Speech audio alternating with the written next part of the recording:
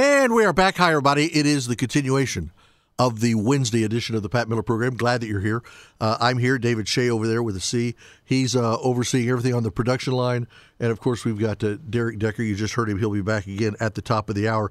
Standing by on the Newsmaker line is the Secretary of State for the state of Indiana, Secretary Diego Morales. Secretary Morales, good afternoon to you, sir. Hello, Pat. It's good to be with you at WOWO Radio. Hope everybody is doing well. Happy New Year to you and everybody. Well, Happy New Year to you. You know, my news guy actually came in here a while ago and we were talking, and just off the cuff, he said, so have you ever had Diego Morales on your program before? And I said, no, we've never talked. Yeah, I think we have. And you and I probably bump into each other at Republican dinners more than any other two people in the state of Indiana. Hey, listen, I want to ask you a couple of questions, if you don't mind. Thank you very much for being with us today. How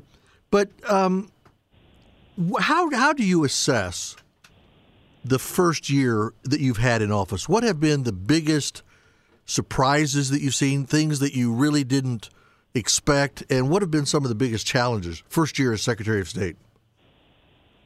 Great question, Pat. First of all, I didn't realize how much I would truly love being Indiana's Secretary of State.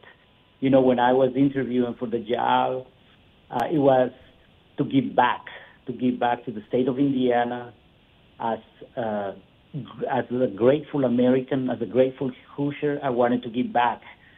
So I'll tell you, this isn't a job for me. It is a passion being your Secretary of State. And yes, it's a lot of work, but I love, I love to work. That's part of who I am. That's part of not only my personality, but also I was raised that way, to always believe in hard work.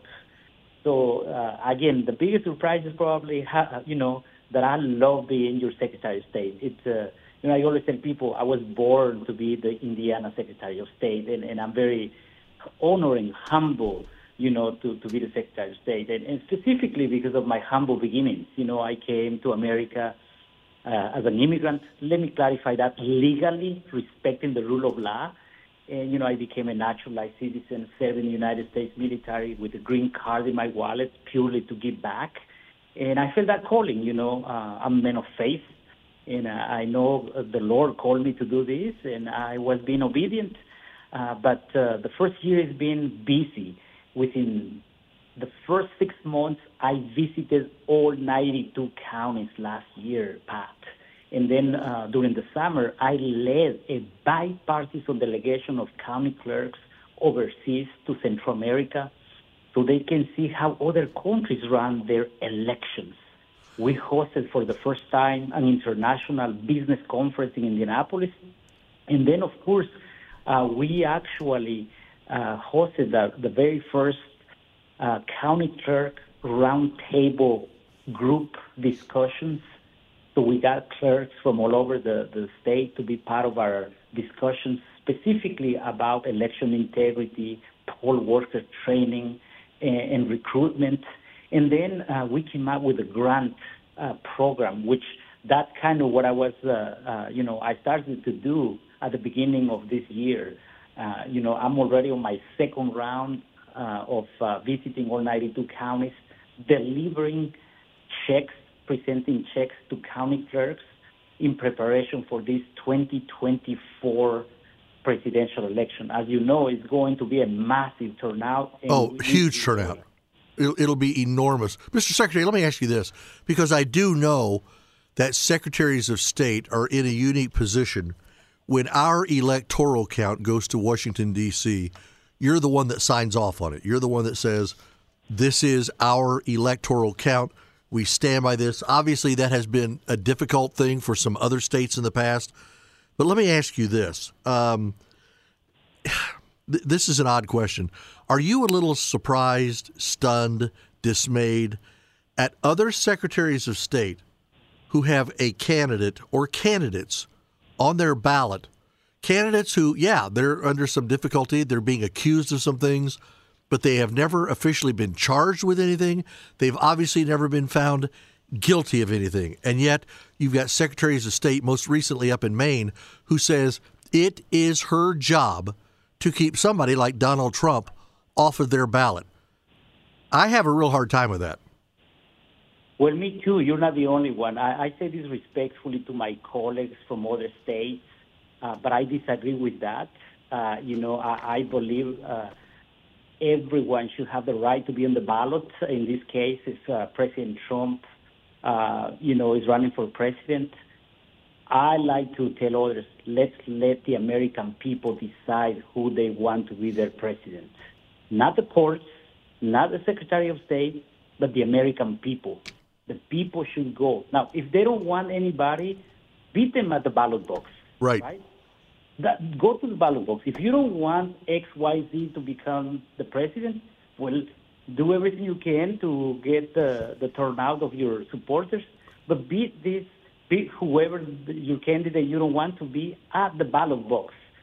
I always think, in this case, here in Indiana, President Trump and others, who, including in the Democrat side, they're going to be on the ballot. Who am I to prevent them? I don't think myself will have the right to prevent them. What I encourage everyone is to get the turnout out there, get the people out there to the polls. And I can tell you right now, obviously, everybody knows that I am a lifelong Republican and a proud Christian conservative Republican. And as well, my job right now, officially as the Secretary of State, is to increase voter turnout, increase voter confidence, increase voter participation. But to answer to your question, let the American people decide who their next president want to be in November. I think you're exactly right. You and I, we would line up, line for line on that statement that you just made. Would you say that looking forward to this new year, that some of the largest ideas, some of the largest priorities, some of the biggest goals that you might have might in fact be making sure that elections in Indiana, either in our Indiana primary or in our general election, that at every electoral stop, that everything is done right and in order so we don't have to worry about whether or not our electoral numbers end up being accurate?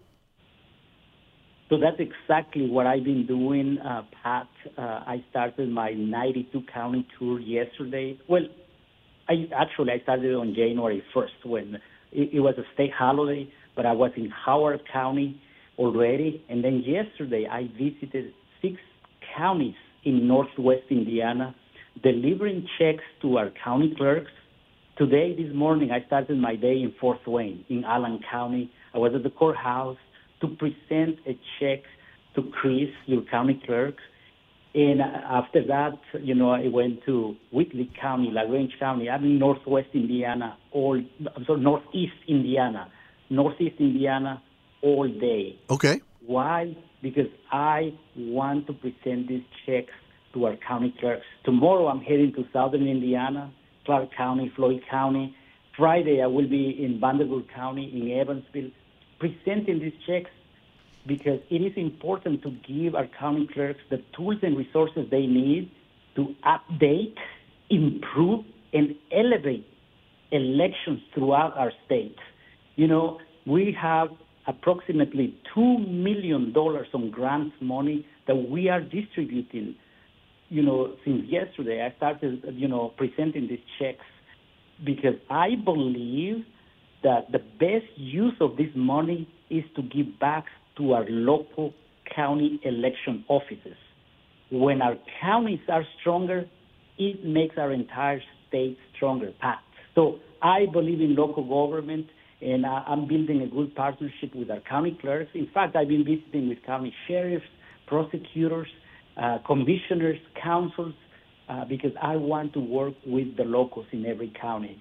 But obviously, in preparation for the 2024, my job is to support and give the tools and resources to the county clerks so that way when people come to vote, they can, obviously, it will be accessible, it will be hopefully no delays, and we will be ready for any unexpected issues that may come up. So this is the time to do this, and I started already doing that this year. So I am excited because we're going to be busy this year, because ultimately my job is to have as many eligible Hoosiers to register to vote, and then we can drive them to the polls so they can be part of the election process. But they have to be eligible. That's the key word, Pat. Yeah, eligible by governmental standards, not by what this group thinks or that group thinks. We're talking to Diego Morales. He, in fact, is the Secretary of the State of Indiana, has been since January of last year, which I'm pointing out, Diego, just before I let you go. You're going to every county. You're going all over the place. You're making sure that the checks that belong to counties, that they're getting them and you're hand delivering them. You're doing all of that. So you're putting yourself all over the state. I think it's important to notice that you're all over the state and you're not running for office. You don't run for office again for another 3 years. It's my re-election will be in 2026. Everyone knows. I've been vocal on this, that, my job right now is to do my official duties, my official work. And obviously, after I finish my official work, if there is a time there to stay in a county to attend the Lincoln Day dinner, I'll do that, obviously. I love Lincoln Day dinners. But now, every day, what we're doing is building those strategic partnerships and relationships with our county clerks and our local elected officials. Because remember, when it comes to elections, it's not a Democrat or Republican issue. This affects us all. Yes. So my job as the chief election officer is to make sure, give the tools and resources to our county clerks, and then encourage our fellow Hoosiers to register to vote. But they have to be eligible Hoosiers to vote, and then we can go and drive them to the polls. So that is my job, to increase voter confidence, voter participation.